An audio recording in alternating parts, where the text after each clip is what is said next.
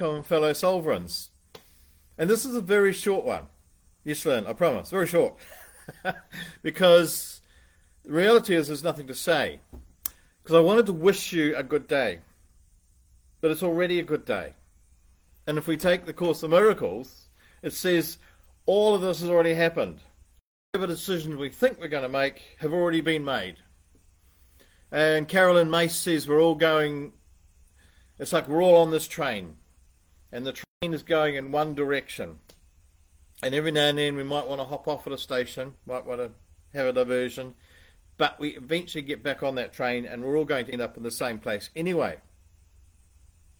So it's already happened.